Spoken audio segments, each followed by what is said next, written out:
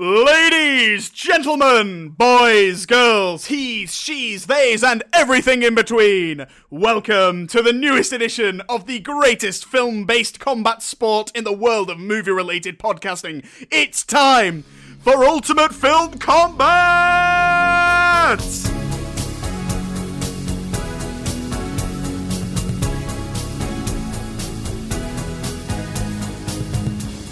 Taking you into this world of bloodshed, or maybe just slightly shouty conversation, is your host, Xander, the Mander, who slander the tandem bikes. Backing me up along the way, ensuring there are no mistakes with what anyone is shouting about, we have someone who has changed their hair colour more times than I've changed my underpants. The potentially future real-life Batman villain, it's Alex! Thank you. I'll take that as a compliment.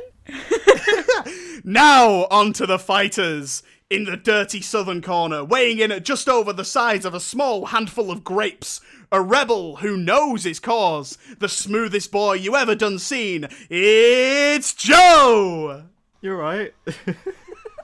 Yeah, I'm great. Oh. I'm having great fun.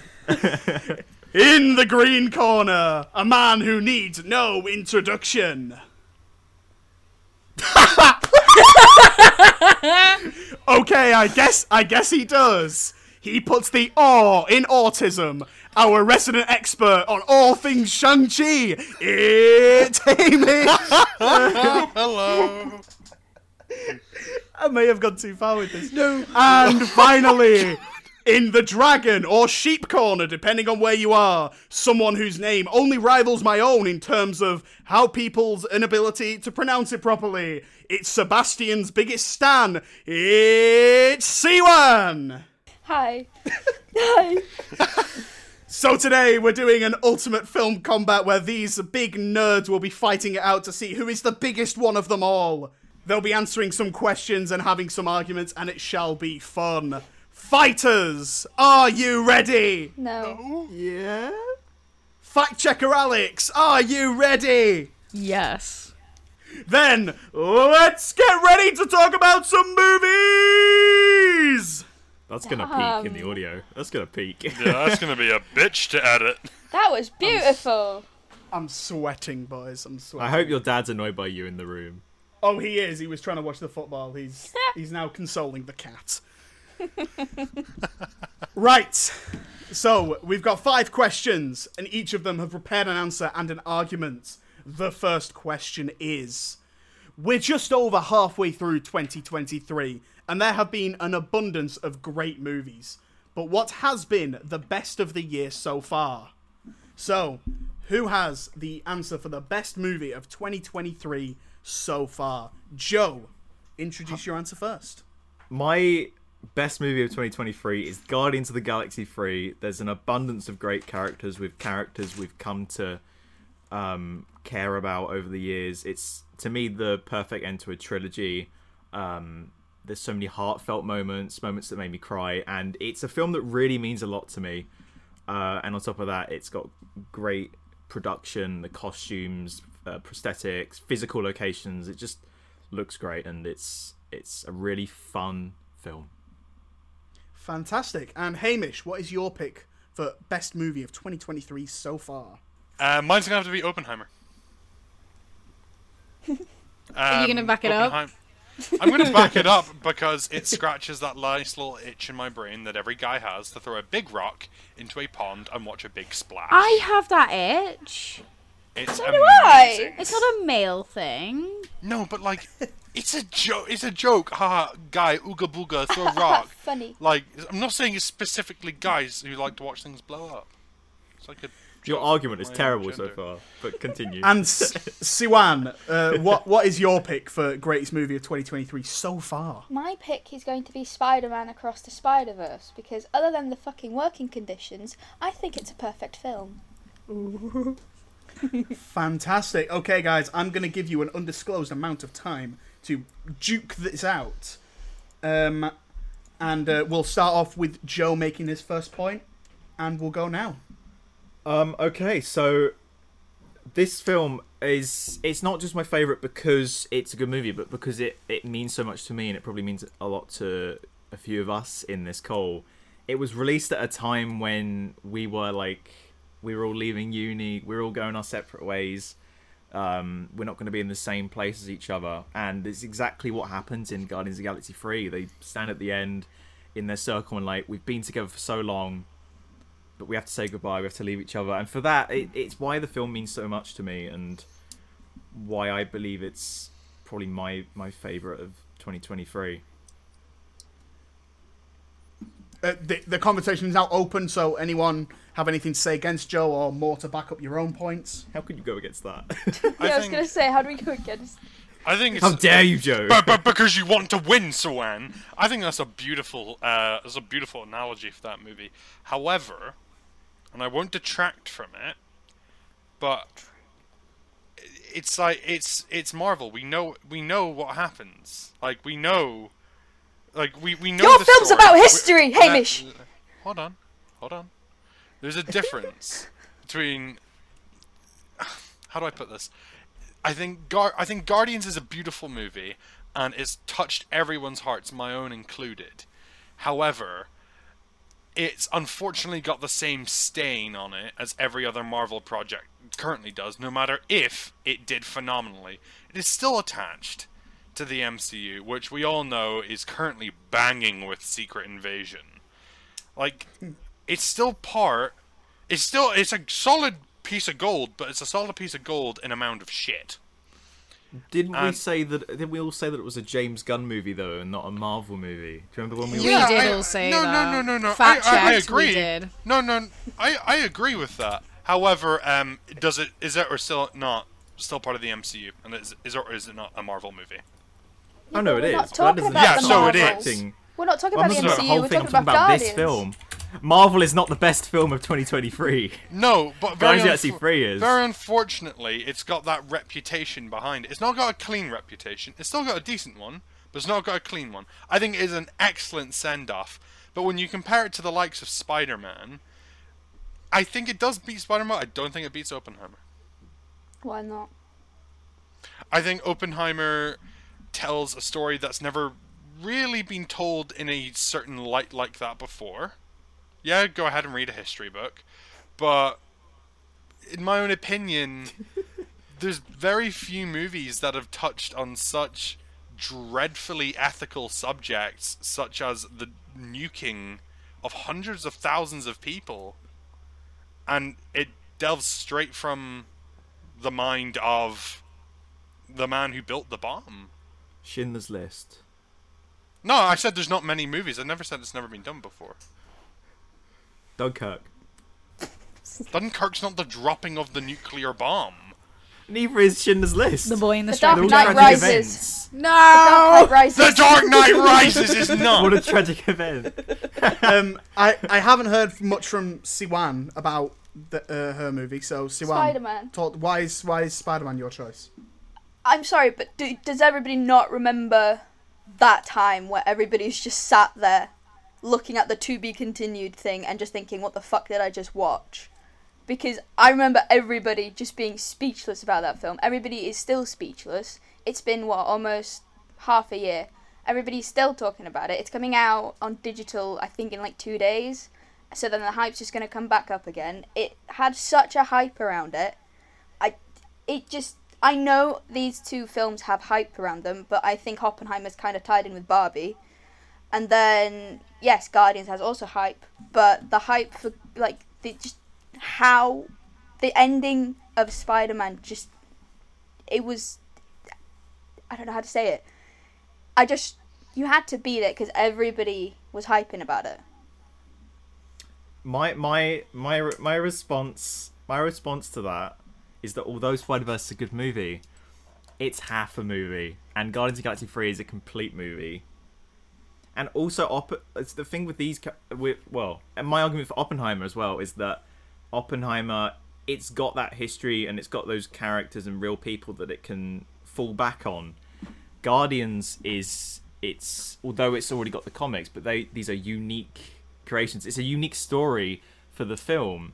Oppenheimer's got story and it's history. It's just going off that. You want a script, read a history book, read Wikipedia page. If you want a Guardians movie, go watch go read the comics. I was gonna say you could argue that because the story of Guardians is like heavily based off of a comic story. They literally they took it and just warped it a bit, and added like different characters into the mix. So it like they did put a spin on it. Don't get me wrong, but it does have a heavy base in the comics. Took the words right out of my mouth. Hamish, do you want to say anything more about Spider? No, about Oppenheimer. About Oppenheimer? I don't think I can physically squeeze it all into the short amount of time we've got. I think the Oppenheimer, cinematically as well, is one of the best displays of practical effects we've seen in quite some time. I mean, how many movies try and recreate like a hydrogen bomb effectively, like on set? The cinematography as well is okay. I'm not sure if you're going to argue with me on this, but it's simply better than Guardians. The art of making Oppenheimer is infinitely better than the art behind Guardians. What A lot of about the Oppenheimer art? goes out of focus, though. I don't think it was a lot out of focus, Joe. There I was think like Guardians, it's these crisp camera movements. It looks. I can't describe it, but it's stylized in a way that it's like, whoa, everything feels grand in scale, and it's like, it's always crisp and in focus. The colors pop, and it really feels like a comic book. Spider-Verse. Okay. I'm sorry, it is literally hand drawn. Okay, It looks amazing. Yeah. What I will give Spider-Verse is I have gone back and I have rewatched both Spider-Verse and Oppenheimer. I have not gone back and rewatched Guardians, despite the fact I can get it on my computer, I can get it on my iPad. I love the movie to death, but I don't want more of it. I don't. Right, I'm going to call that time. If I can just ask each of you to give one final point. Hamish just sort of had a final point there. Siwan and Joe, I want to hear from you one more time. Whether it's bigging up your movie or tearing down another one. Just a final comment. As good as Oppenheimer is, it's a film that's 3 hours long. It's one that you can't really enjoy over and over and over again, because it's quite long and it's quite a distressing subject as well. Guardians, although only half an hour shorter, is I was about to say. I think it flies by that time, and it's, although it does have dark moments, you're happy at the end. You're like, oh, I love these characters so much. It's a much better viewing experience. You're not depressed for it. You're not going, oh, millions died. You're going, oh, this is a really cool story with characters I've come to care about. Okay, excellent. And Siwan, wrap things up. I mean, Spider-Verse, you can literally see in every frame the amount of work people put into it, and it's like, it just, everything about it, the music, the visuals, the story, it is perfect. And you can, even though Joe says it's half a film, you can still sit there and enjoy that half of the film. But with Guardians, there's an entirety of like everything before it, and then Oppenheimer, like Joe said, I enjoyed it, but there is it is such a distressing film, and it is long. It's just, it doesn't take away from it, but I just think that Spider-Verse, everything about it, it was just perfect, and that's why I think it's the best. I would like to call that I didn't know I was making a final statement. I make a final statement. Okay, go for it, Hamish. I think both of your points on, yes, that different movies do different things, and if you are going in to watch Oppenheimer hoping to come out with a feel-good feeling, you need a bit of a shake. To compare both of the movies and be like, ooh, I felt so great after watching Spider-Verse, and then be like, wow, the topic of nuking like a country really put me down in the dumps. Like, I don't think that's a bit of a fair comparison. Okay, we'll call it then. Those are some really strong points. Thank you very much. Alex, was there anything you wanted to to call out in terms of facts? Yeah, Hamish lied when he said that he never had the urge to go back and see Guardians of the Galaxy 3 because he tried to pester me for 2 weeks straight to go and watch that film again. And I said no. And I said no. May I counter? No. No, it's over. I'm kidding. Go on. I'm not. Hang on. This is gonna get cut out. Whatever you say, it's gonna get cut out. So. It was during the hype wave of the movie. So yeah, at the end of it, yeah, of course I'm gonna turn around and ask you that. But since then, no, I haven't felt the urge. Yeah. But, So I'm but excited when about you the said that movie. you never wanted, after seeing it once, you never wanted to go back and see it, you said, that's a lie. That's a lie. I did also, however, skip out on going and watching it again with Joe and Sawan. Yeah, I think So that was because were there any other facts? I should have changed my wording. I do apologize. Were there any other facts that needed checking? No, to be honest, they're all correct. I mean, it's well, I mean, not correct. I have my own personal opinions, but it's interesting how all of these films have been released in the past 3 months. Yeah, we've been really blessed this summer with a lot of good movies. Yeah. What's been your favourite so far this year? Me? Yeah. Oh God. I liked Extraction too. Extraction 2 was good. For me, my choice would have it's between a couple. Oppenheimer would be one. Spider-Man would be another, and I think Talk to Me, that new horror film that just came out, was really good. But in terms of the arguments, I think Siwan came up late. Started off a little bit slow, but got into it towards the end, which was really good to see. But I think, who do you think deserves the point, Alex? Oh no, don't. It's not going to change my opinion, but who do you think deserves the point? Okay, just based on like arguments made, I'd go with Siwan.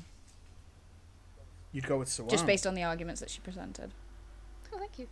Okay. Not that I agree, but she presented good arguments. I actually think there were some more interesting points and a little bit more passion from Joe with Guardians 3. So I'm going to give that point to Joe. Very good. Joe wins the first round. I really like the passion. So Joe wins the first round. We'll move on to the second round, which is, as we all know, the rules of film classification means that if your movie is rated 12 or PG-13 in America, then it can only contain one use of strong language. But what is the best use of strong language in a 12 or PG-13 movie? So this is a movie that was rated 12 or PG-13 in America, and it contains one use of the word fuck. So who said fuck the best? Hamish, what did you go with? The first Anchorman movie, The Legend of Ron Burgundy. Burgundy. I ask this to the floor real quickly. Who here has watched Anchorman? Sadly. Xander, Joseph, I think everyone. Alex. Excellent. So you'll know what kind of a crack-filled masterpiece it is. No. That movie isn't... No. Okay. Second one. It's evident that I agree. But it's evident the pair of you just hate fun.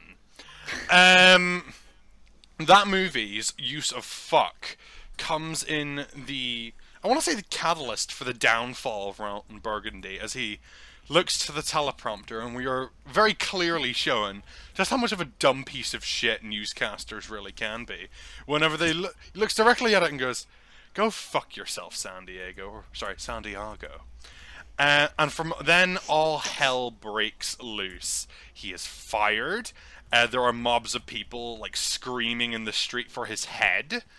And my favorite, someone who works the desk in the studio, walks in and starts crying to him and starts demanding why he let the poop come out of his mouth and calls him a poopy head and a poopy mouth. And I think it sums up the humor of Anchorman so excellently in that split second. And for a PG-13 movie, there are so much worse things that go on in that movie, like the Sex Panther, like, cologne. Like, genuine bits of Panther are used in this. Like, I think it sums up the sheer absurdity of it so nicely. Okay, fantastic. Siwan, what is your pick? My pick for the best use of the word fuck in a PG-13 film is Guardians of the Galaxy 3, when Okay. Peter tells Nebula to just open the fucking door. What? You really liked Outlove. Oh. Turned into Megatron for a second. We'll Sorry hear it. for We'll hear it laughing, in the sorry thing. for laughing. We'll hear it in the thing. Are there any reasons behind it? Well, that you wanna go because through? not only is it like that's the first use of fuck in the MCU, so that's 15 years worth of films, and they haven't done it, which is fine. But it's the fact that it's just the most mundane way of doing it, but it's the most natural. Like, she's trying to open a door and she can't, and he goes through it with her, and she's there like, okay, what do I do next? And he's like, you just open the fucking door. It's the most natural use of it, and it works. It doesn't take away from the story. It's like, it's just what everybody else would do. You're opening a door, so just open the door. So that's why I think it's the best one, because it doesn't, it's not a big thing about it. It's just what everybody would say because of the situation it's presented in. Absolutely. Joe, what is your pick? So my pick is a film I watched recently called Crazy Stupid Love.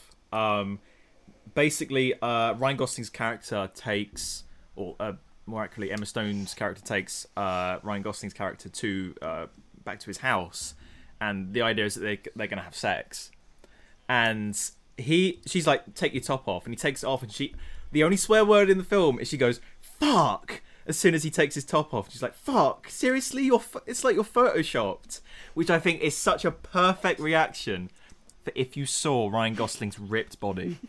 So that's why it's my pick. Okay, fantastic. I'll start the timer now, and who has anything to tear down someone else's or big up their own again? Go for it. I'm a little...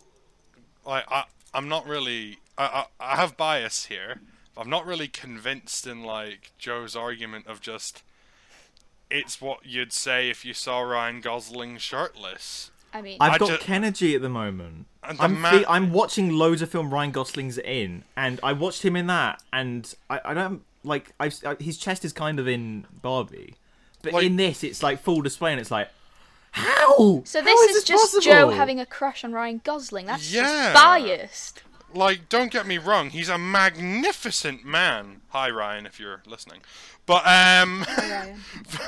I try. Hi. But I compared to myself and Sawan's arguments, I don't think it's got the weight. I just think that this man's body is so tremendous and awe-inspiring that it broke the PG rating and incited the use of a fuck word. That's powerful stuff. Yeah, but... Is it? Did you shed a tear? Okay, if I took my top off, no one would say fuck. They'd go, uh-huh. But Ryan Gosling, they'd be like, fuck! Oh my god! Yeah, but Emma Stone literally broke through the PG rating just to go, oh my god, say her true feelings about Ryan Gosling's basically perfect body. I think you're hyper. Emma improvise it. Yeah, was it improvised? It would be funny if it was. I think you've is. got a point if it was improvised, but I don't know. What about you two? Anything else to add to your own? I had something to say, but I don't fucking remember. Distracted by Ryan Gosling's body. No, I had something about Anchorman, but I don't remember what it is now. Someone else say something. It's not a very funny film. Yeah, it's not a funny film. Anchorman's not a funny film? It's not, I'm sorry. What kind by the way, this argument is not based on the quality of the film. It is based on the quality of the use of the word. I would also like the fact checker to, however, point out that at the end that Anchorman is indeed a funny film. Anyway. Subjective! Bias. You're wrong. Anyway, the entire scene just sums up the sheer, it sums up the character of Ron Burgundy, the sheer absurdity of America, the absurdity of the satire which it is running on, which is cable news of the 90s and 80s. It's this this drug-fueled, like, immortality rampage. Is it? Like, yeah. What, the him whole saying movie's "fuck you, San Diego"? No, but the whole thing is that Ron Burgundy is immortal. But News it's the anchors use back of then- the fuck. Is he? Yeah, and let me get there. I'm cooking. Okay. The idea of Ron Burgundy that he's immortal, and it's back then people pretty much worshipped the news, and it's a commentary on what would happen if, in this hyperbolized America, their god effectively turned round and said, "Fuck you," and it runs nicely on how stupid he is. It's not out of character. It's a gag that is, like, continued even into the second movie with how, like, gullible he is and how controlled he is by his own network, which is satire in its own right because he controls the masses. All he needs to do is step in front of a camera and say things, and people will follow him, and he says "fuck you" and the world explodes. His entire world crumbles. The thing with that, though, is that in the film, there's a shot earlier of them sort of tampering with the auto cue, so you know the F word is coming. Basically, you know something's going to happen. With the other two, it literally the scene with the car and Guardians, that comes out of nowhere. It's Well, just you do not expect that, and then with mine, you do not expect her suddenly go fuck. Like, both of those are out of nowhere. With that, it's sort of like set up. You don't know it's a fuck coming. But you know something's coming. With the others, Okay. it's just out of nowhere. Okay, but, like, in yours, for instance, Ryan Gosling is taken back to the house. It's a sex scene. We all know Ryan Gosling's gonna pull off his shirt, and she's gonna go, "Oh my god!" Like, No, but they even mention in the film, we're not going to have the PG-rated version of the night. There's a meta acknowledgement of it. So it's funny that along with that, you have her breaking. Well, you have her saying the F word. I mean, it was acknowledged as well, though, in Anchorman's making, that there were 6 other uses of fuck all in one scene that were all removed from the movie, and they fought to keep the fuck in. Yeah, but those aren't in the film. Those other 6. No, so- they're not. But I it's want to on- hear more from Siwan. Siwan, what have you got to say about yours, or say about anyone else's? Well, I don't know. I haven't seen Anchorman in God knows how long. I don't fucking remember it. I haven't seen Crazy Stupid Love. I haven't seen it, so I don't know how effective the fuck is. But yeah, I guess, like, it's a dude takes off his shirt. That's what people say. It's like, it's the joke. Oh, he's got a good body. Let's just say fuck. I can't particularly argue against Anchorman because I haven't seen it. I don't remember it. I don't particularly care about it. But, like, it's just how... But they all seem to be like a setup. It's a scene. It's what people would say to get a laugh. Yes, in Guardians, it's a laugh. But it's not like it's out of place. It's just what a person would say. And that's why it fits most. And that's why it's not like, oh, they use fuck. It's just how it's used. Like, all the other two, it's like a setup. Yes, it's just what they would do in a film. Or that's what, you know... It's for the laughs, and yes, this one is for the laughs, and I'm just repeating myself at this point because I don't know what to say, but it's... Yeah, I'm just repeating, so I'm just going to stop.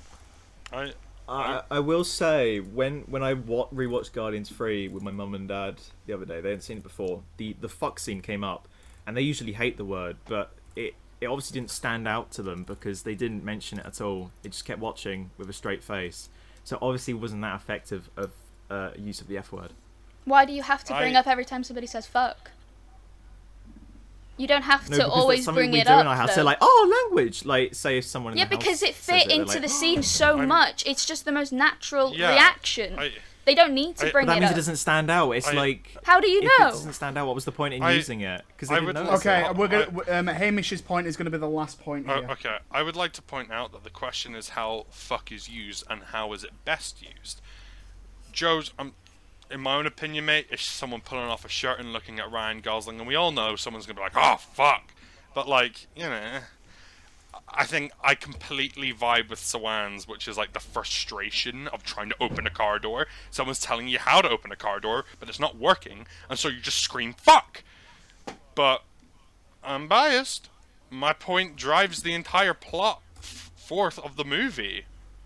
It's the fall of Ron Burgundy. It's what the film follows.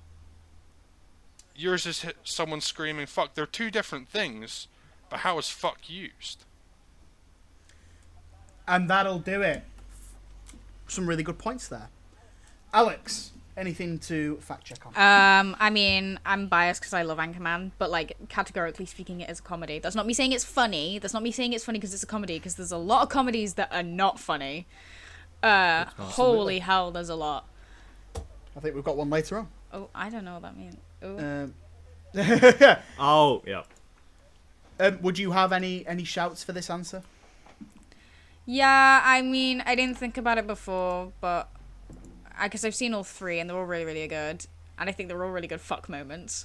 But I mean, I've got to agree with Hamish when he says like the reason that they say fuck that drives the whole that drives the film forward. Like the fuck is used in such an effective way that that's his downfall. So I mean, yeah. Absolutely. I feel like Hamish was the one to beat here, and no one could really match it. Hamish is going to get the point, and simply for the fact that he said it. His drives the plot along. I was waiting for him to say that exact sentence the whole time, and he finally said it in his final point, that it drives the plot forward. And that's probably why it's the best use. And I didn't get really anything from you guys to properly tear down his argument. So Hamish is going to get the point on that one. But all three are good choices. Just as an extra, a good choice would have also been Fast Five. Because The Rock says it, and that is the introduction to his character. And he says, "Stay the fuck out of my way." Just... Anyway, Yeah. We'll move on to the third round. The 2020s were off to a rocky start due to the pandemic, and the movie industry took a hit. The superhero genre was top of its game, but now we seem to be fatigued as an audience, and this was not helped by an abundance of bad or mid superhero movies releasing.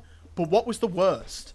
So what has been the worst superhero or comic book movie released so far in the 2020s? And Siwan, you got to answer first.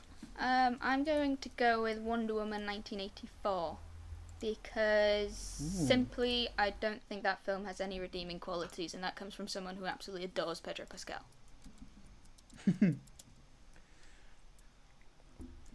Okie dokie. Joe, what would be your pick? Mine is for Love and Thunder. You know your film is bad when your main character annoys you whenever he's on screen. And also, it may not be...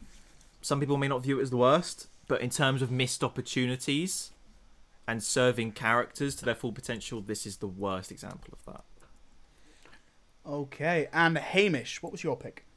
My pick is We Can Be Heroes, which is just like Anchorman, a fever dream of a movie with a fantastic cast, which I'm not so sure why they've all signed on to this movie, but they're here, and they're doing things. Okay, well, we've got Wonder Woman 1984, Thor, Love and Thunder, and We Can Be Heroes, all battling out for the worst of the 2020s. Go at it, your time starts now. One thing I will say about We Can Be Heroes is that it's a kids' film. The other two are, you know, what comic books are, but We Can Be Heroes is exclusively a kids' film, and it's a sequel to Shark Boy and Lava Girl. Now, the only reason I wanted to see it was because Pedro, and because it's a sequel to that film, which I loved in my childhood. Now I've looked back at it, it's absolute trash. The kids that were meant to see We Can Be Heroes will probably do the same as I did about that film. They probably enjoyed it because it's a kids' film. They will look at it and think, oh yeah, it's actually quite shit, but that's what it is. The actors, don't know why they signed up for it, but it's, you know, it's a fun kids' film. You can't say, oh yeah, it's the worst one. It's a fucking kids' film. The other two, however, Thor, it's Marvel. You know what they're trying to set up. And though I absolutely detest the film, it has redeeming qualities in Christian Bale's portrayal of Gore and the black and white bits.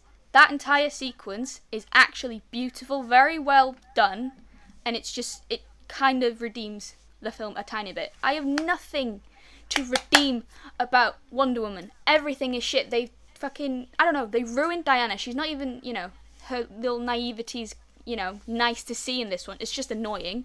She's hijacked a dude. They've brought back Chris Pine for absolutely no fucking reason. Genuinely, give me a reason why he's back. It takes away from him dying in the first one, and he's actually in a dude's body, and she's, it's actually a bit dodge how they use that dude. Because, the actual person whose body's in it, he's not in charge. He can't do anything about himself. So, dodge. Christian Wig, bless her, she's trying. Pedro's trying, but there's nothing to it. And the ending is just absolute trash. The other two have reasons to be trash. Well, no, they did. Thor doesn't, but it has redeeming qualities. This one, fucking shit. In defense of Hamish's movie, I think the argument to play it down because it's a kids movie isn't a good one, because there are some good kids movies. I think with also with Hamish's, I don't know why I'm bigging up Hamish's. I had a lot of fun. It may be a bad movie, but it's like one of those so bad it's fun. Did you have fun with Wonder it's Woman? Not a bad movie. Exactly. I did. There's fun with Where? Pedro's. Wait, so that's a bad point for Hamish. Okay, that's a bad point for Hamish. Sorry. It's a kids' film, but it has the I had charm. fun with that movie. Oh, okay. So, first of all, I'll address your argument, Suan. It's a kids' movie. However, it is a sequel to a movie that Shark Boy and Lava Girl. Alex, as fact checker, can I ask you to check when Shark Boy and Lava Girl came out? 2000. Yep. We can come back to this at the end. Okay, so the children that grew up with Shark Boy and Lava Girl are inherently going to watch the sequel to Shark Boy and Lava Girl. Whilst its age demographics target primary audience is definitely children, so is Gravity Falls. Gravity Falls' primary target audience was children. And that series is a heartbreaking ride. Just because it's a kids' movie, it doesn't mean it should be relegated to, but it's allowed to be bad. I'm not saying That's it's what allowed everyone to said. be bad. I'm just saying. I think, as a side note as well, just like, yes, it's so bad it's good, but people treat movies like The Room with the same reverence. Not that it's good, but we hold, like, Bristol Bad Film Club Society or Film Club run entire events around going and watching The Room. There's still enjoyment to be had from bad movies.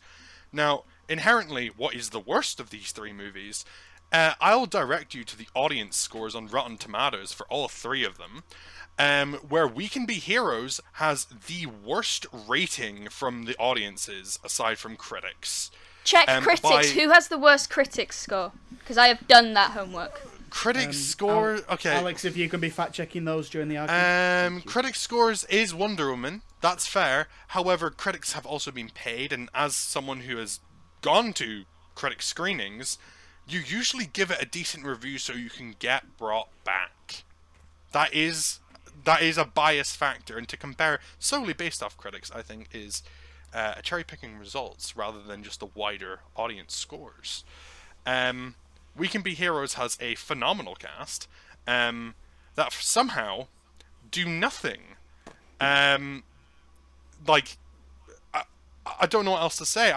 We've mentioned the movie on the podcast before, along with Secret Headquarters, and I'm convinced that, like, some phone calls from agents were made, and, like, some favors were called in, and very unfortunately, this, like, massive cast were dragged in by the scalps and thrown onto the set of this movie. I don't like the black and white sequences.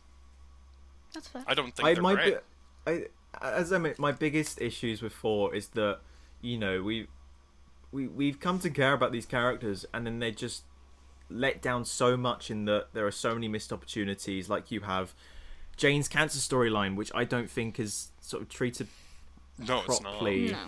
No. And like there's a missed opportunity with that. She, like, after she died, Thor could have gone back to go see Star-Lord, whose mother died of cancer. That's such a good story point. You've got all these connected things. They don't do it.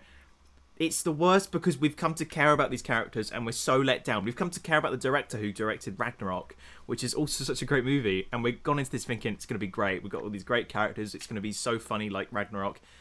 and it's not. It's just silly and cringy. 4 is just annoying every time he's on screen. He's this whiny little guy who's trying to get over Jane, but he's doing it in a really weird way. And Korg is annoying, one of our fan favourites from Ragnarok. He doesn't need to be there. So, although I get some of the points you've made, in terms of missed opportunities, this is such a bad film, and it's such a bad representation of characters we've come to care about. I think the 3 things these movies have in common are missed opportunities. Yes. Joe, completely correct. As someone who loves Thor's comics, like, yes, definitely. I think it's a painfully bad missed opportunity. I think Maxwell Lord... I think that the thing that limits Sawan's on the missed opportunity on my geek side is that the setting of Wonder Woman 1984, as a given, limits the likes of Maxwell Lord, limits the likes of Cheetah. Like, these are all modern day villains that don't really do well in that setting, but it's not like they're... Well, Cheetah's underused on screen, but Maxwell Lord does some shit. That man, like, completely breaks the world. I think he's a pretty decent villain, and by the end of the movie, he has a redemption, because he does everything for his child. I think his character is a pretty decent arc, all things considered. I think to say Pedro's wasted in that is an understatement. I'd say also with Fall Out Can and we Fun- have some... Sorry, Joe. Can we make these final points, please? Thank you. just quickly, with Wonder Woman 1984, the soundtrack's really good. Yes. And for Love and Thunder, why have they given 4 another theme? This is like its 4th one, and I literally cannot remember any tracks from it. It's unforgettable. Like, Michael Giacchino did the score, and it's not good. It's just sort of there. Unless someone Yeah, wants to do closing arguments. Closing argument, do you, or... No, you. You go first. Whoever's next, go. I haven't really spoken too much from mine. I've spoken about others. I think We Can Be Heroes is an excellent example of, just because it's a kids' movie, it doesn't have to be bad, but this most certainly is. It is a flaming dumpster fire that it has the fun factor, but it's a superhero movie. They can be good, and they should be good, because people deserve good movies. Its secondary target audience is adults who grew up with that movie.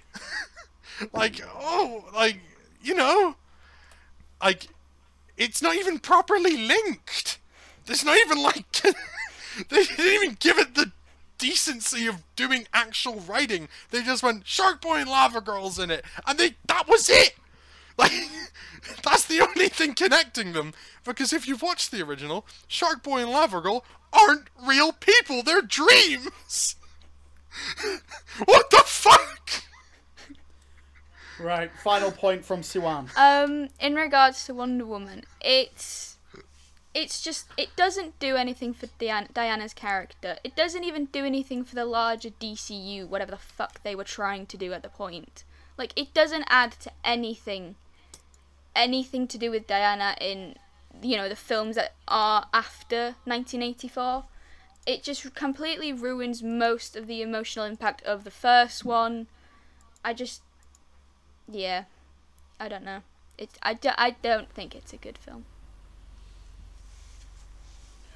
Okay, thank you very much, everyone. Alex, Yeah. was there anything to Yeah. fact check? So if we're talking, excuse me, if we're talking IMDb scores, Thor: Love and Thunder actually comes out the best, and We Could Be Heroes comes out the worst. So that's fair. But I mean, it's the same again on Rotten Tomatoes. I mean, for the tomato meter. Actually, that's a lie. I just lied. Tomato meter, We Could Be Heroes is the highest. With what? 74%. Oh, wow. Wonder Woman is 58. What about the average rating? So if you're on the site, press on the tomato, and it'll come up with an average rating. So for We Could Be Heroes, it's 6. I don't know how this website works, bro. I never use this. Joe, you have a question? I know. I was just gonna say. I just watched an episode of Inside Number 9 with Reece Shearsmith where they say that they don't make their stuff to be scored on Rotten Tomatoes. So, like, That's this- okay, but should it's this really a be metric. taken- It's a metric to be used. It's a metric people use. And the average score for Wonder Woman 1984 was 6.1, which would make it normally fresh. And Thor is 6.4. What was We Can Be Heroes? 5.8. Or 6.0 or something. They were all so fucking close. Very close. Who do you think won that argument, Alex? I think... I mean, Hamish definitely lost it, because you can't turn around and say that this film is the worst film ever, but I really enjoy watching it. I mean, you can, but in the context of this argument and this question, I don't think you can. I didn't say that. No, but that's, like, summarising. Although a summarising statement of your argument. You were saying it's so bad. It's Yeah, that's what you said. No, I said agree with there this. are movies that can do that. It shouldn't mean like that objectively nullifies the argument that they're bad. Shut up, I'm the fact checker. I don't know. I'm gonna go with Joe because, like, I agree. There was so much hype for that film, and we were so excited going into it, and it just turned out to be this awful dumpster fire where nobody wanted to watch it. So This was really close. So I'm gonna take you through my thoughts. So Hamish, on paper, I haven't seen that movie, but I can only imagine it was awful. So in my head, before this started, I was like, okay, Hamish is the one to beat. Hamish came out a little bit slower than everyone else, and Siwan, some passion. I love it, absolutely love it. And then Siwan went quiet for about 5 minutes. And there was absolutely nothing, and these guys are just tearing you apart. So Joe was very consistent, but I think in terms of that initial bit of passion, I'm gonna give Siwan the point because there was so much passion in that close to opening statement that Siwan won me over immediately, and I've got myself rethinking now because I remember seeing that and thinking it was pretty boring, but I can't remember anything about it. So I'm going to give the point to Siwan, which beforehand I did not think I would be doing. Thank you. So well done, Siwan. A good argument. Joe has been robbed. Can I just say, I absolutely robbed. hate this. I don't want to fight next time. Can I be the fact checker next time? oh, I'll fight. I will fight. I don't like fighting. So we'll move on to round 4, and this one is a fun one. So with the release of Guardians of the Galaxy Volume 3 earlier this year, we have been reminded what power a great movie soundtrack has. Without mentioning the previous Guardians soundtracks, what movie has the best soundtrack? And that does not mean score. So this is a licensed soundtrack that has songs in it. So Guardians has like the Jackson 5 song from the first one. You can't. This is what we're talking about, the soundtrack. So the needle drops. What movie has the best needle drops? Joe, go Hello. first. So What's your mine, choice? mine is super bad. The reason I chose this is because although it doesn't have the most recognizable songs, they're all so incredibly catchy and underrated songs. They don't rely on the sort of they're well-known songs to be good. They're good in their own right, and they're really fitting into the film and the narrative as well, and it matches the movie. Okay, excellent. Thank you. Hamish, what is your pick? I have gone for the Transformers 1986. I do apologize. Trademarks. 1986 movie, because it has got some absolute banging tunes such as The Touch, Dare to Be Stupid, and Dare. I'll get to that argument, but I'll pass. Not one over. Okay. of course you Siwan, are. what is your pick? Bad taste. My pick is Shrek 2, who I think, it's simply to say that the film itself is iconic, but the songs in the film, there's an entire generation who associate the songs in those films to that film. Like, if you instantly play a few of those songs, people are instantly going to think, oh, that's Shrek. It's such a well-known soundtrack that goes perfectly with the film and the vibe of the film that I just think it's the best one. Fantastic. Okay, so we've got Superbad, Transformers the movie and Shrek 2. Who wants to kick off the argument? Your time starts now. I don't remember a single song in either of the other two films. I will say that now. Sorry. I will also turn around and say my movie that I've picked can be applied exactly to your argument of the people from that generation will associate those songs with that movie. Because some of them were even made for that movie. So I can say the exact same thing, and I'm sure I can get Xander's dad singing along in the background. Because he's the type of generation, he grew up in that movie. All I gotta start saying is, "You got the touch," and he will scream, "You've got the power." Like, I mean, Shrek 2 it's one to beat. I wouldn't be surprised if Xander's marked that as the one to beat, because I've never watched Superbad, and I've never really been interested in watching Superbad. I've never heard about Superbad's soundtrack. No, neither have I. I don't ever hear people go, "Oh, it's the Superbad song." To be honest, though, I say the same with the Transformers movie. Like, I didn't know what songs would be in it. I literally thought it would just be like a stereotypical soundtrack. I didn't know there were like a score. I didn't realize there'd be actual songs in it. The thing with mine is that when I watched it, it's one of the few films where like I love scores, but it's one of the few films where I've gone, I love that soundtrack. I'm going to add a load of them to my Spotify. And like as I mentioned before, these were songs I hadn't heard before. So Shrek 2, you've got I Need a Hero and songs like that, which have also been featured in lots of other films before, which means that it's not as unique to that film. But with Superbad, a lot of the films, as you say, maybe you haven't heard of them before, but they're good in their own right. They're unique, and they're really great songs. Like, there's a range of music from the 60s to the 80s, and they're really great tracks, and ones that I listen to frequently on Spotify. I will say, I've seen Superbad a month ago. I don't remember a single song in it, and we saw Transformers a few months before, and I still don't remember a single song in that. Like, I know the film, the film, obviously, the generation in the 80s, but, like, the songs, I didn't, there was nothing about the songs in that film that I just went, oh yeah, that's an iconic one to this film. And similar with Superbad, I've tried to think, but I do not remember a single song that was in it. The thing with Transformers is I was like, oh, it's another song, okay, we get it.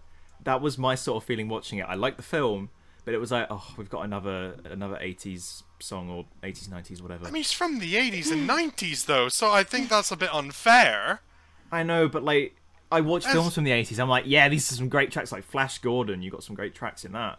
But with this, it was like, oh, here comes another track, we got another... It always felt like a montage, if that makes sense, with the music that was used. But by that argument, it's kind of looking at, like, a car from the 80s and 90s and being like, why can't it go from 2 to 500, like 2 to 200 in this amount of time? It's not going to. It wasn't around to have that blend of music back then.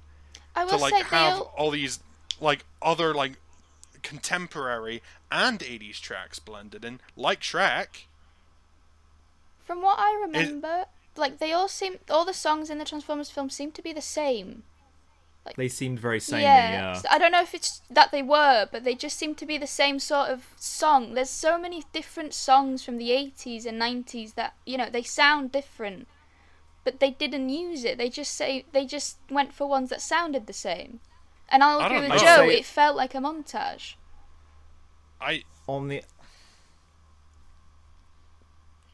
Can I defend? Yeah.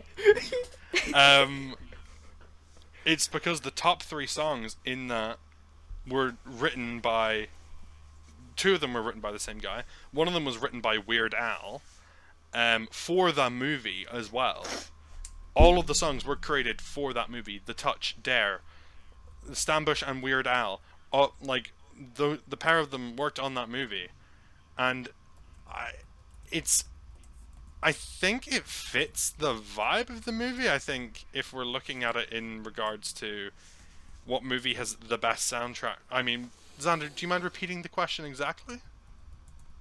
The question exactly was, without mentioning the previous Guardians soundtrack, what movie has the best soundtrack?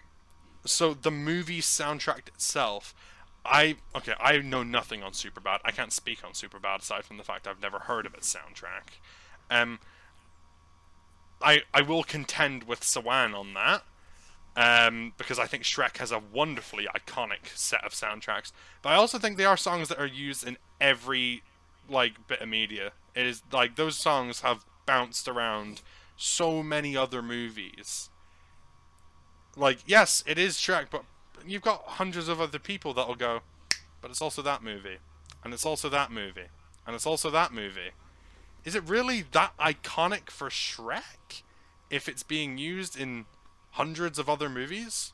I know for I'm not going to say I know for a fact, because Alex is going to fact check it, I assume. But I've never heard Stan Bush's The Touch, Dare to Be Stupid, or Dare in any other movie, to I my hadn't knowledge. heard it anywhere other than that film. Yeah, so it is unique to that movie. Yeah, no, as in It I'd is never heard the uniquely iconic song. to that movie. Even if it's unique, though, doesn't mean it's necessarily a good song. Yeah. I mean, I invite you to go listen to them. I mean, that's the thing. I didn't want to listen to it after the film. I didn't feel obligated to do that. You only watched the film Superbad, because it was my birthday. I know, but I enjoyed the film. I didn't enjoy the soundtrack. The problem I have. Sorry, go on, Joe. You were mid. I would say the problem I have with C1's decision is a lot of the songs in that film are covers of the original songs. Ooh, So that is very true. Changes, originally by David Bowie, sang by someone else. I Need a Hero, I think originally sang by Bonnie Tyler, was it?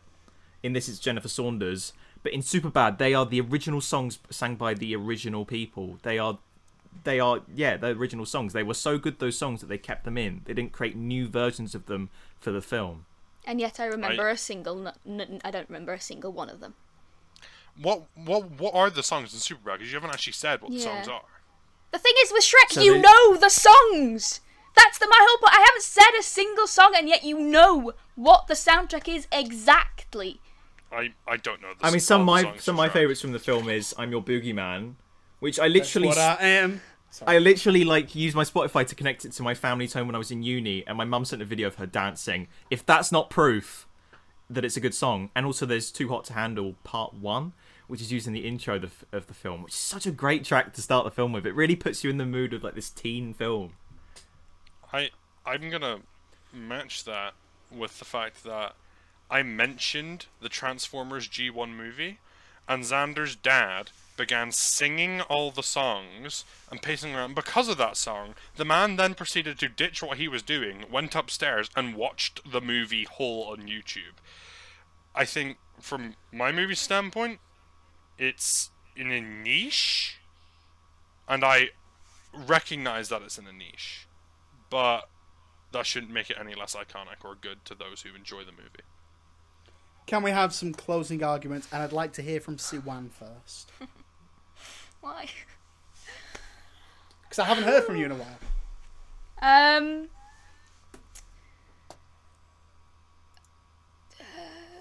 I really hope Joe wouldn't have fucking said the cover one. Because I don't know if that clarifies. I don't know if that counts as being in the soundtrack or something, but it's still. No, it doesn't change Exactly, anything. it's still a part of this, the soundtrack for the film. It doesn't take anything from the story. If anything, it adds to the film. Every song in the film adds to what you're seeing on screen. The whole Jennifer Saunders holding up for a hero.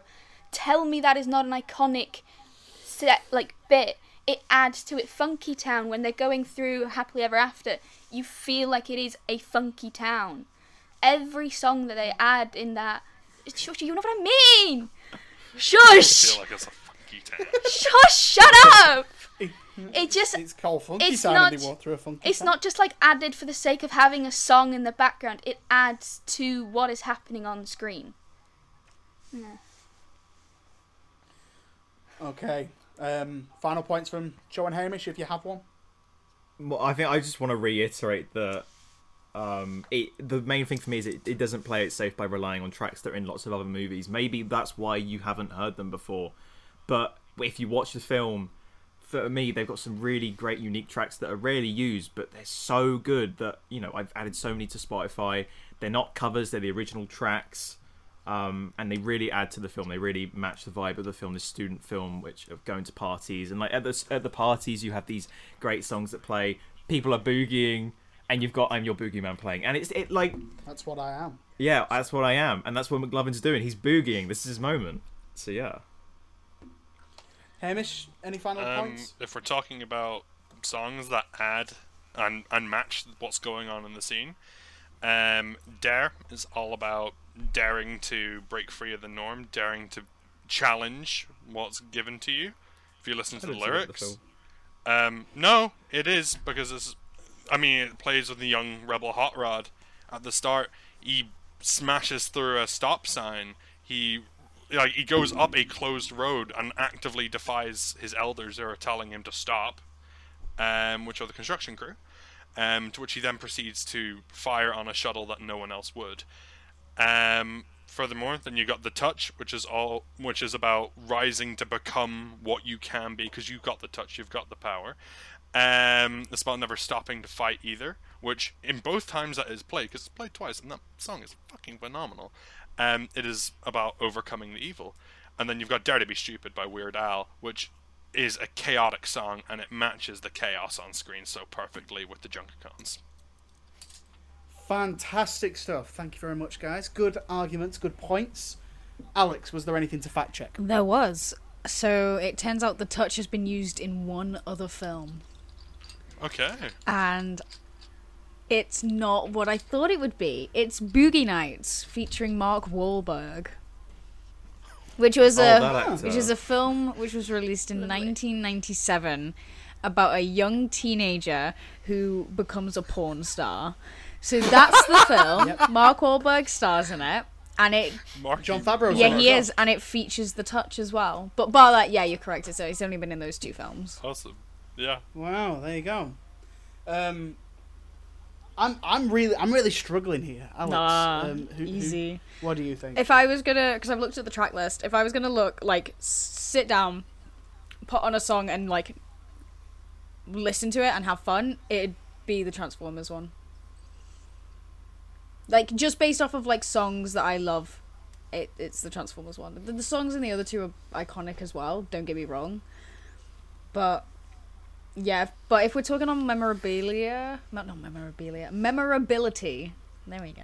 Memorability. If we're talking on memorability, is either between Shrek or Transformers.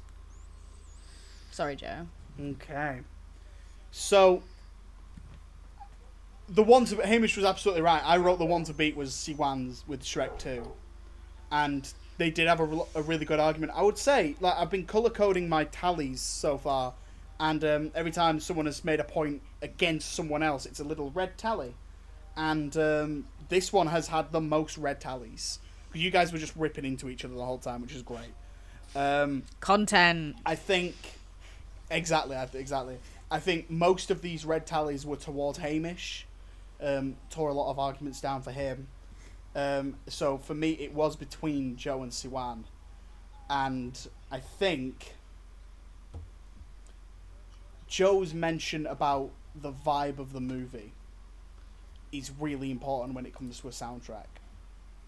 And I think for that reason, Joe is going to get the point here.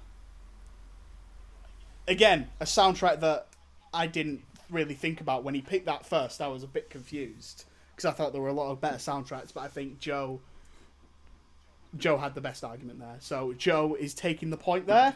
Yeah. And that means that Joe is going to be going through to the speed round.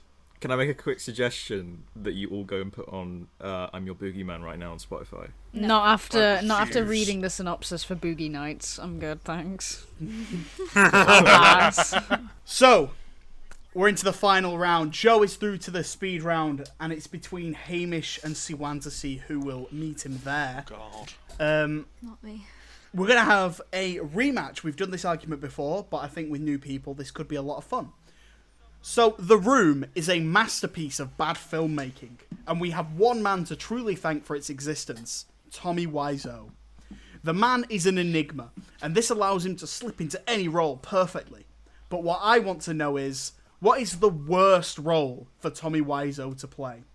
Very broad question. What is the worst role for Tommy Wiseau to play? And Hamish, you got first pick. I've chosen the T-800 from Terminator 3, Rise of the Machines. Very specific. I mean, the Terminator movies have so many in them now, but the whole thing with the T-800 is that It's the Protector. It's a robot. It has a little bit of real steel in it, dare I say. It's a robot that's gained sentience, and it is there to protect John Connor. And by the end of that movie, you know, it's saying goodbye to Arnie's character. And it is heart-touching. But can you imagine Tommy Wiseau doing that?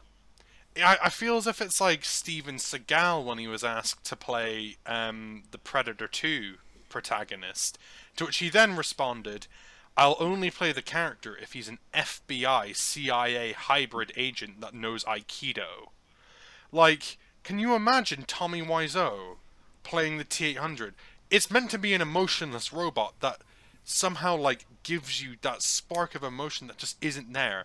Tommy Wiseau, it would be like getting sucked off by, like... I can't say that. It would be like getting, like, your soul drained from you. It would be the most depressing experience. Because to convey that lack of emotion, you've got to be, like... So you've got to have talent. Tommy Wiseau, it's... John Connor, no. Get away, John Connor. Like, come on. I'm not going to be able to do an impression with my Oh no, you definitely can. Siwan, what would your pick be? I've gone with Edna Mode from the Incredibles films. Don't even get me started on the fact that he's too tall. But, you know, she is just a little ball of icon, right? Every scene she's in, she steals. She just, you know, she riffs off all the characters, but, you know, she adds actually a bit of heartfelt to when she's with, you know, with them. She's trying to big Helen up, and yet she's still, you know, no capes. I cannot see Tommy Wiseau yelling no capes. I cannot see him pulling off. No capes. No capes. No capes! Well, like, yeah, like, imagine applying him to it. Siwan. Oh, yeah, sorry. Is that the end of your point? But yeah, I don't see him being able to play that little ball of sunshine. And Oh, sorry, I thought this was like a back and forth. no, it is not. Joe has not been introduced But he's yet. only Oh. one. He's already through. Hi, I'm Joe. No, he's still in this argument, Oh. and he can win this. Yeah. He'll just have a head start in the Oh, speed round, and then we'll have to do a tiebreaker. Joe, what was your choice? So my choice for the worst role Tommy Wiseau could play is Stephen Hawking, this well-respected, genius, theoretical physicist, cosmologist, and author who had a slow-progressing form of motor neurone disease and would inevitably be paralyzed. And you want him to be played by Tommy Wiseau. Do you know how disrespectful and offensive that is going to be? Is this in the theory of everything? Yes. Not in real life. In the film, yes. Just making sure. Okay, fantastic. We've got some interesting choices. Now I will open it up to a wider discussion. Go for it. Your time starts now. I think with someone your argument, Edna Mode, like, I think she works whenever she's like, I'd still get a kick out of Tommy Wiseau being like, no capes! Like, I'd get I a think kick everyone out of kinda- Tommy Wiseau yeah. playing anyone, except No, Stephen no, Hawking. I wouldn't get a kick out of Tommy Wiseau in the room. No, but true. I no, but think like, I'd like to get kicked. No, but you said that the what is it? The T-1000? The T-800. That one. You said that it's it's a robot, but it adds a bit of heart. I will say, Tommy Wiseau does seem like a robot. However, when he yelled, "You're tearing me apart, Lisa," I felt something. I didn't, but you can see. So you didn't, the did you or emotion. didn't you? You can see that he's trying. You can see that he's trying to add some, emotions. And you said it yourself. It's a robot that doesn't have emotion. He could play that. That's just Tommy Wiseau. Exactly. He could play I'm a not robot. so sure. I think what you're mistaking Tommy Wiseau being emotionless for is Tommy Wiseau not being able to act. Still works. No, I don't think it does. I think it works because it's got an The T-800 character works because it's got an incredible actor behind it. It is the worst role at the end of the day. And Who played it? Arnold Schwarzenegger. Oh, we're still talking about Anya. And I think in Joe's case, I will contest with him on that, because I think the idea of Tommy Wiseau playing Stephen Hawking is like, ugh! You know? But yeah, I don't know you've how also we got to beat weigh Joe. up. No, but I think also with yours, C1, yours is animation, so you don't actually see Tommy Wiseau, That's you just true. hear him. So the argument of he's too tall doesn't come into it. I don't think Brad Bird is the size of Edna Mode. On Joe's argument, I think that we're looking at this as in like, oh, you know, because like Stephen Hawking has suffered with what Stephen Hawking has suffered. I think we're looking at it. I think we're giving a lot of weight to what Stephen Hawking has been through, but not like approaching it anywhere else towards the role. Subtlety is not Tommy Wiseau's thing. So if he was playing Stephen Hawkins, he'd go over the top with the mannerisms of like the symptoms of motor neurone disease. And also, I can guarantee you, he'd ensure that there would be nude scenes in that film. Like 10% of the movie, like 10% of the room is nude scenes. But you're suggesting that he's directing the film. He didn't direct. No, but when you bring Tommy Wiseau on a project, he does would have change. some influence, because apparently he's quite hard to work with. So I can assure you, he would try and change things on set as well. I will apply that exact point to my own movie. There is a very unfortunately already a rather, I believe it's the T-1000 in T3, which is a female Terminator who is always clad in red leather. Can you imagine Tommy Wiseau being left on a set with a obviously like hypersexualized woman in a lot of scenes where his clothes burn off and he's left practically naked and he has to wrestle with them? Is your argument that Tommy Wiseau is going to sexually assault an actor? No, I'm saying that he was probably going to push for some weird fucking scenes. I'm saying he's going to push for some weird shit, just like the way you just pushed for that argument. I think on the subject of that, during the room, Tommy Wiseau was like, he said, I want my car to fly off the roof and into the sky. It's just possible side plot. Maybe Johnny is vampire. He would add stuff in during production. He would ensure that Stephen Hawking is a vampire in the film. You know, big plot twist. I don't know. I just feel that, you know, Stephen Hawking is such a pivotal and established figure in history. This genius, and to get Tommy Wiseau to play him would just be so incredibly disrespectful to him. He'd ham it up. He wouldn't be subtle about it. He'd like screw up all the mannerisms. It wouldn't be respectful, and that's my main point of. Okay, I think with Joe's point, it's coming from a space of respect for someone who's passed, which I don't know if that's fair to consider, seeing that our stories are fiction and his is non-fiction. I think if it was on any movie where someone has died and has suffered with a horrendous disease, that's going to hold more weight than a fictional character. Which I think is a point that we should recognize. I think Edna Mode works because she's over the top, and I don't doubt for a second that Tommy Wiseau does over the top quite well. I think it comes down to acting ability, and in my own opinion, conveying emotion through being emotionless and doing it well to the point that it works, is not something that Tommy Wiseau can do.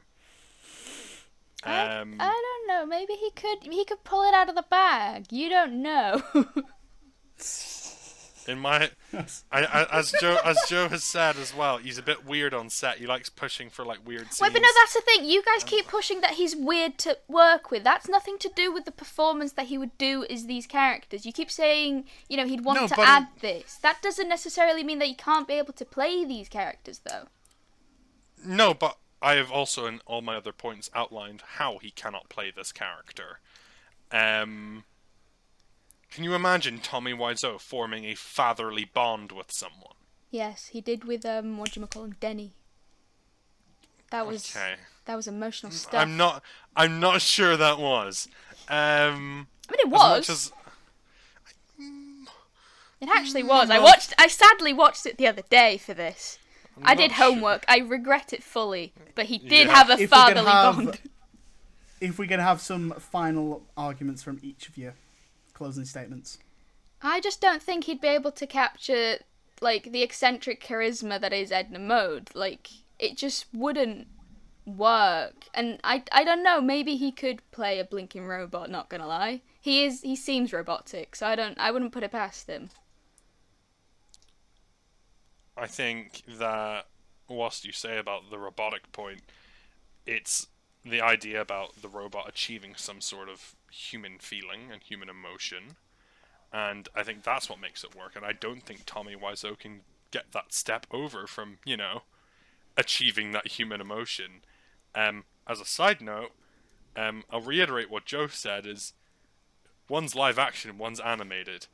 I think Tommy Wiseau does charismatic, but he doesn't do charisma. No, sorry, not charismatic. No, he does eccentric, but not charisma. I have no doubt that he would ask for there to be a side plot where Edna Mode flies off into the sunset in her car and she's also a vampire. But, yeah, he's just... I can maybe see him screaming the no capes, but I can't see him having those heartfelt, bonding moments that the T-800 goes through. Okay, fantastic. Thank you very much. Alex, was there anything to fact check on that one? No. There was no real big claims made. It was all kind of a lot really subjective. So I caught one. Hamish, you mentioned the T1000. That is Robert Patrick from T2. Is that T2? It's the TX. Oh, I is do the female apologise. Terminator in T3. I think obviously Joe had the best idea, but he just didn't run with it enough. There wasn't enough in there to suggest that this was the worst thing possible.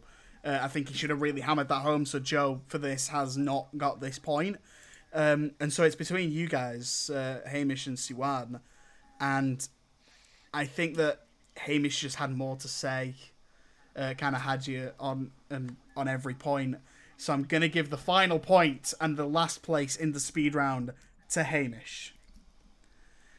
Does that mean I don't have to argue anymore? It does. Fuck yes. So Hamish and Joe are through to the speed round. Siwan, thank you very much. You've been really great in this. You were close on a couple, but in the end, you are not the ultimate fighting champion. No, You are the I can't weakest say that. link. I can't have a League of Regans. good night. You are not the ultimate film challenger. You're trapped! Oh God. Forever!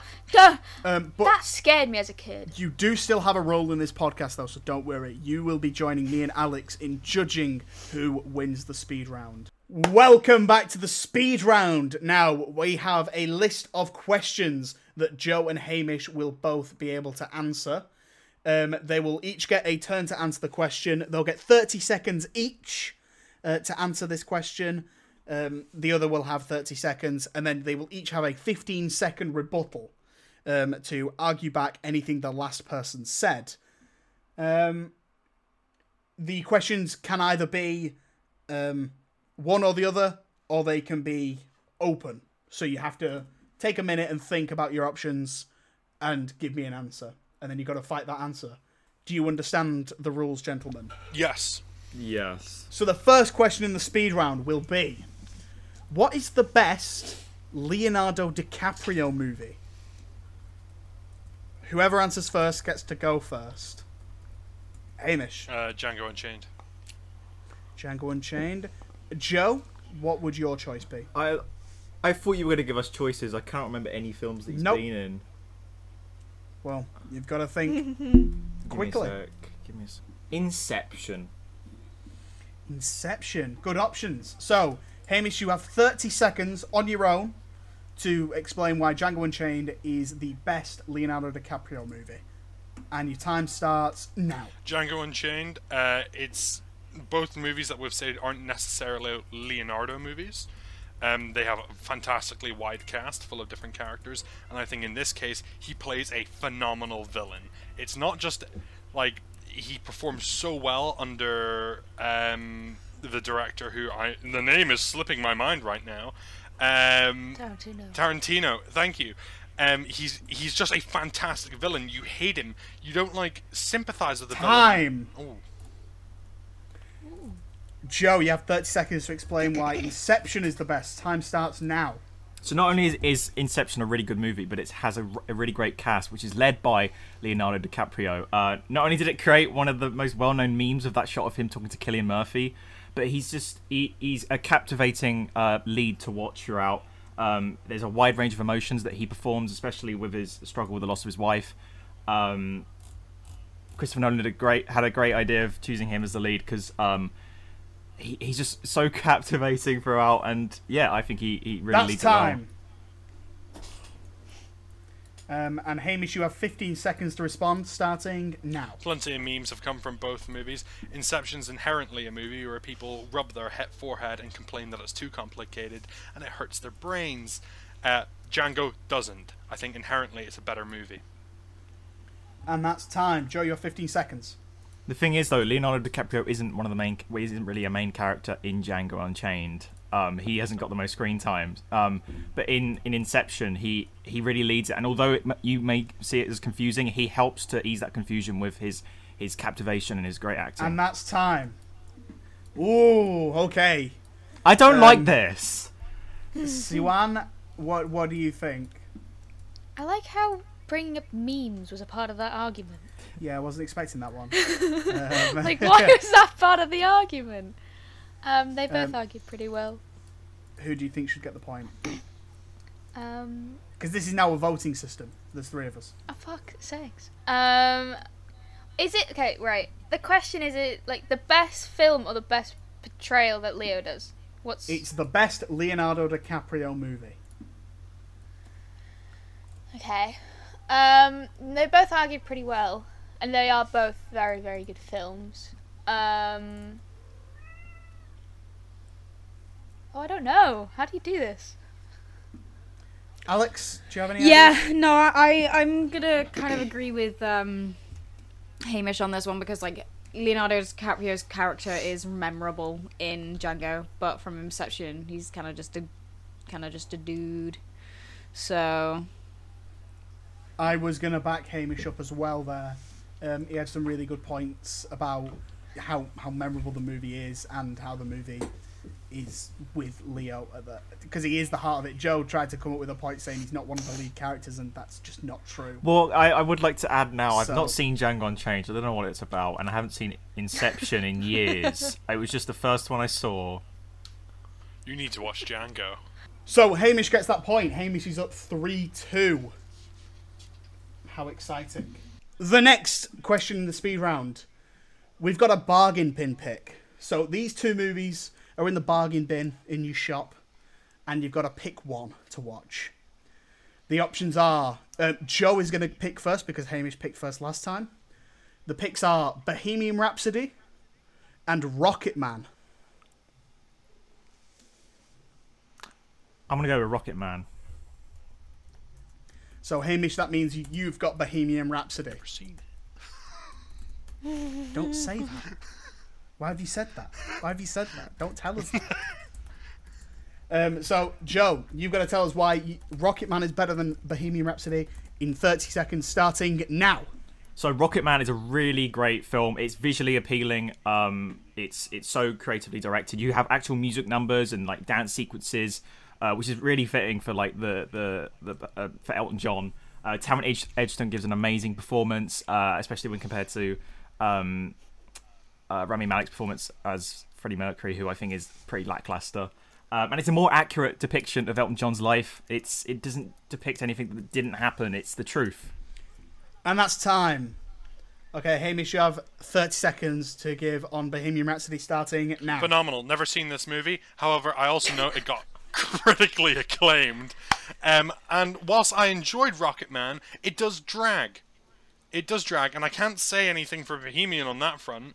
but I feel as if Rocketman goes on a little bit long. It does. And yeah, for anyone who likes Queen, it's a brilliant Queen movie from what I hear. As is Elton John's a good movie for Elton John. It really comes down to your personal preference. And that's time. So, Joe, you have 15 seconds to respond, starting now. You do say the film does drag, but I don't believe it does. There's just a lot of stuff to fit in, Elton John's drug use, all of his, the start of his career, his homosexuality, him dealing with the fallout of boyfriends and relationships. And that's time. Hamish, you have 15 seconds to argue back, starting now.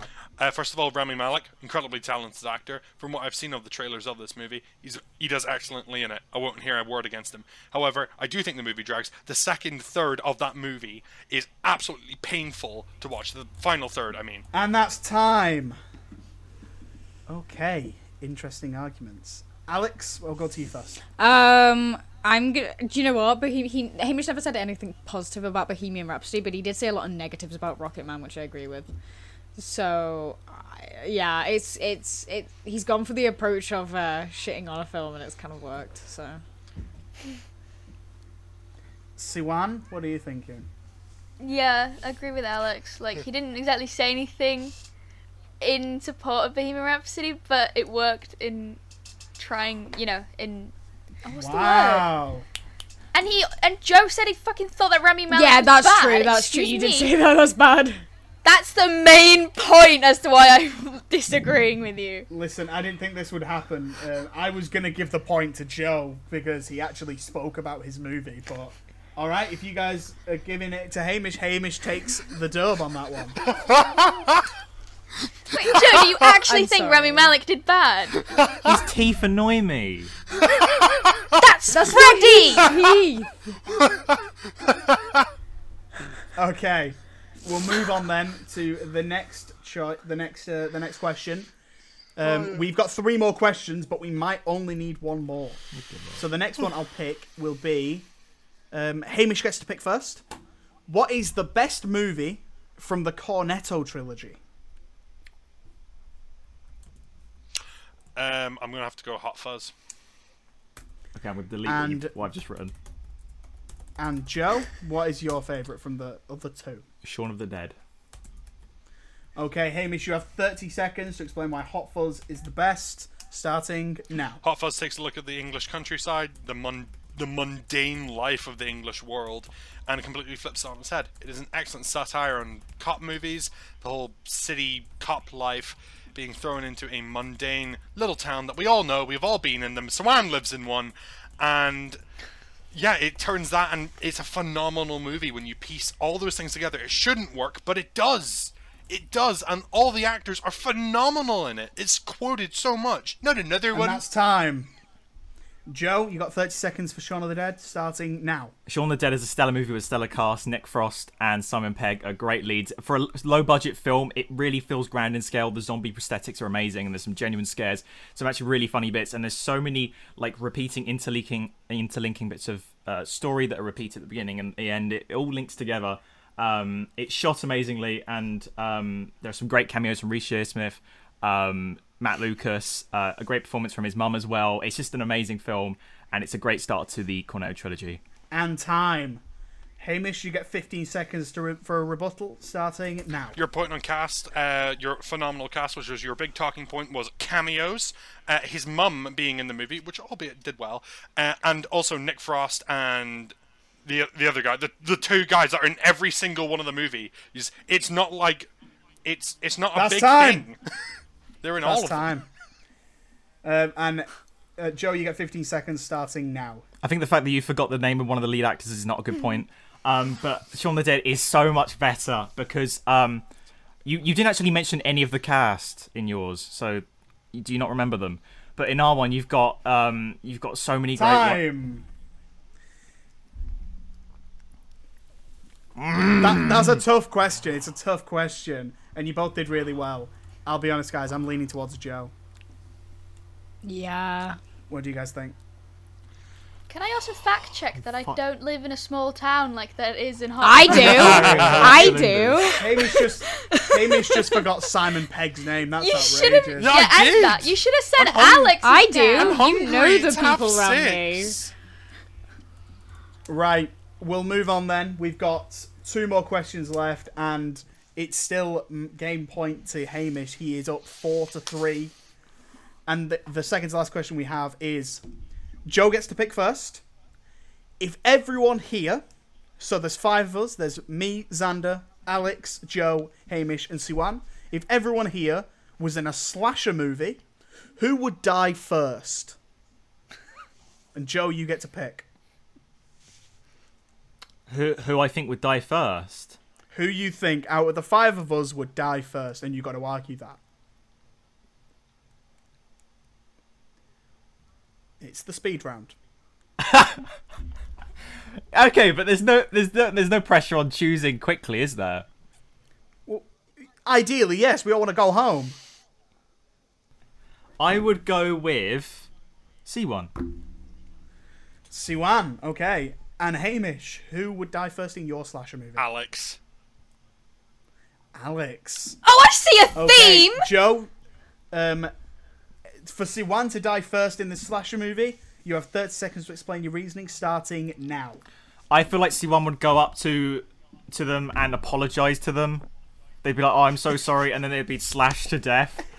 Although she is a fast runner, I think she'd like just run into a corner. She wouldn't be good with geography. The slasher would just get her. Oh no, I fucked it. Oh no. She's in a small. No, I don't know what to say. And that's time. Hamish, you have 30 seconds to explain on Alex, and your time starts now. I ask a lot of people hypothetical questions all the time, and every time I give one to Alex, it is, I'd kill myself. This is a hypothetical question. Alex, what would happen if you were in a zombie apocalypse? I don't know, Hamish, I'd kill myself. I think they're going to off themselves. It's true. They're going to off themselves before the slasher gets to them. They're going to find out, oh, I'm in a Michael Myers movie. Like, they're just going to blow their brains out. Like, it's a given. It's true. I do. It's true. And that's time. Joe, you have 15 seconds for a rebuttal, starting now. The problem with that is, in the question, did you say they have to be killed by the slasher? Because Alex would not be killed by the slasher, they'd kill themselves. C1 would actually be killed by the slasher themselves because of their stupidity. And that's time. Hamish, you have 15 seconds, starting now. Rebuttal. Alex might not have a way to commit suicide, they might just run to the killer. Furthermore, Sawan has actually watched quite a few horror movies, and I think she's got some survival instincts in her, despite being polite.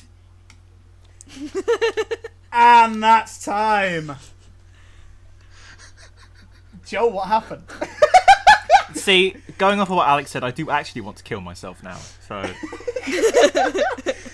I'm sorry, Sue. I'm giving the point there to Hamish. Yeah. What do you I guys didn't think? actually... Joe, you literally could have chosen yourself and do the exact same point. I didn't actually believe in any of what I said. I was just like... Oh, Hamish does. I don't know. Well, there we have it then. As a score, 5-3. Hamish walks away as the ultimate film combattee! Only because I would kill myself in every scenario. Hamish won because you would kill yourself, Alex. Yeah. Can I ask what the final If anything, question Alex should get a was, point. if it went to game point? Well, it wouldn't have because there's the 5 questions. There's The final question was, it's another bargain bin pick, and it was Alien 3 or Predator 2. Alien Predator 3, 2. Predator 2. I'm not seen Predator 2. so... Paul McGann's in Alien 3. There we go. Well, it doesn't matter. It's all over. Hamish has won, and do you know what that means? He gets to be the top of the description this week. Hamish, that has wrapped up the entire show. Hamish has won. Do you think you could do better? If you do, send us some questions, and we'll do another one, and maybe switch up the organisation a little bit. Can I be the researcher? We hope you all enjoyed it. Did Hamish win rightfully, or should Siwan have been in the speed round with Joe? or should Joe have just not been here at all? Let us know your thoughts. Send us them on Instagram or Twitter, or leave them as the comments on Spotify that you can now do. Hamish, thank you so much for being our winner today. Where can the people find you? You can find me on Twitter at Beaten Hamish, because Hamish Beaton was taken. Or, like I always say, if you stop taking your meds, I'm in your walls. Fantastic. Joe, a great runner-up. Thank you very much for being here. You fought valiantly. Where can the people find you? I didn't. You can find me on Twitter at Cook11Joseph, YouTube Rebel Hoovian, Instagram Joe Cook _ digital artist. Fantastic. And Siwan, you came third, but there has to be. It's still a bronze medal. Where can the people find you? You can find me on Twitter and Instagram at C101, but I don't particularly post much. But you can also find me in Letterboxd at C1Os, where I try to be funny. Fantastic, thank you. And Alex, our wonderful fact checker, thank you very much for keeping these guys in line today. Where can the people find you? You can find me on Twitter at Film Me in Pod 1, the official film viewing podcast, where I bitch and I moan about Xander. It's because you don't.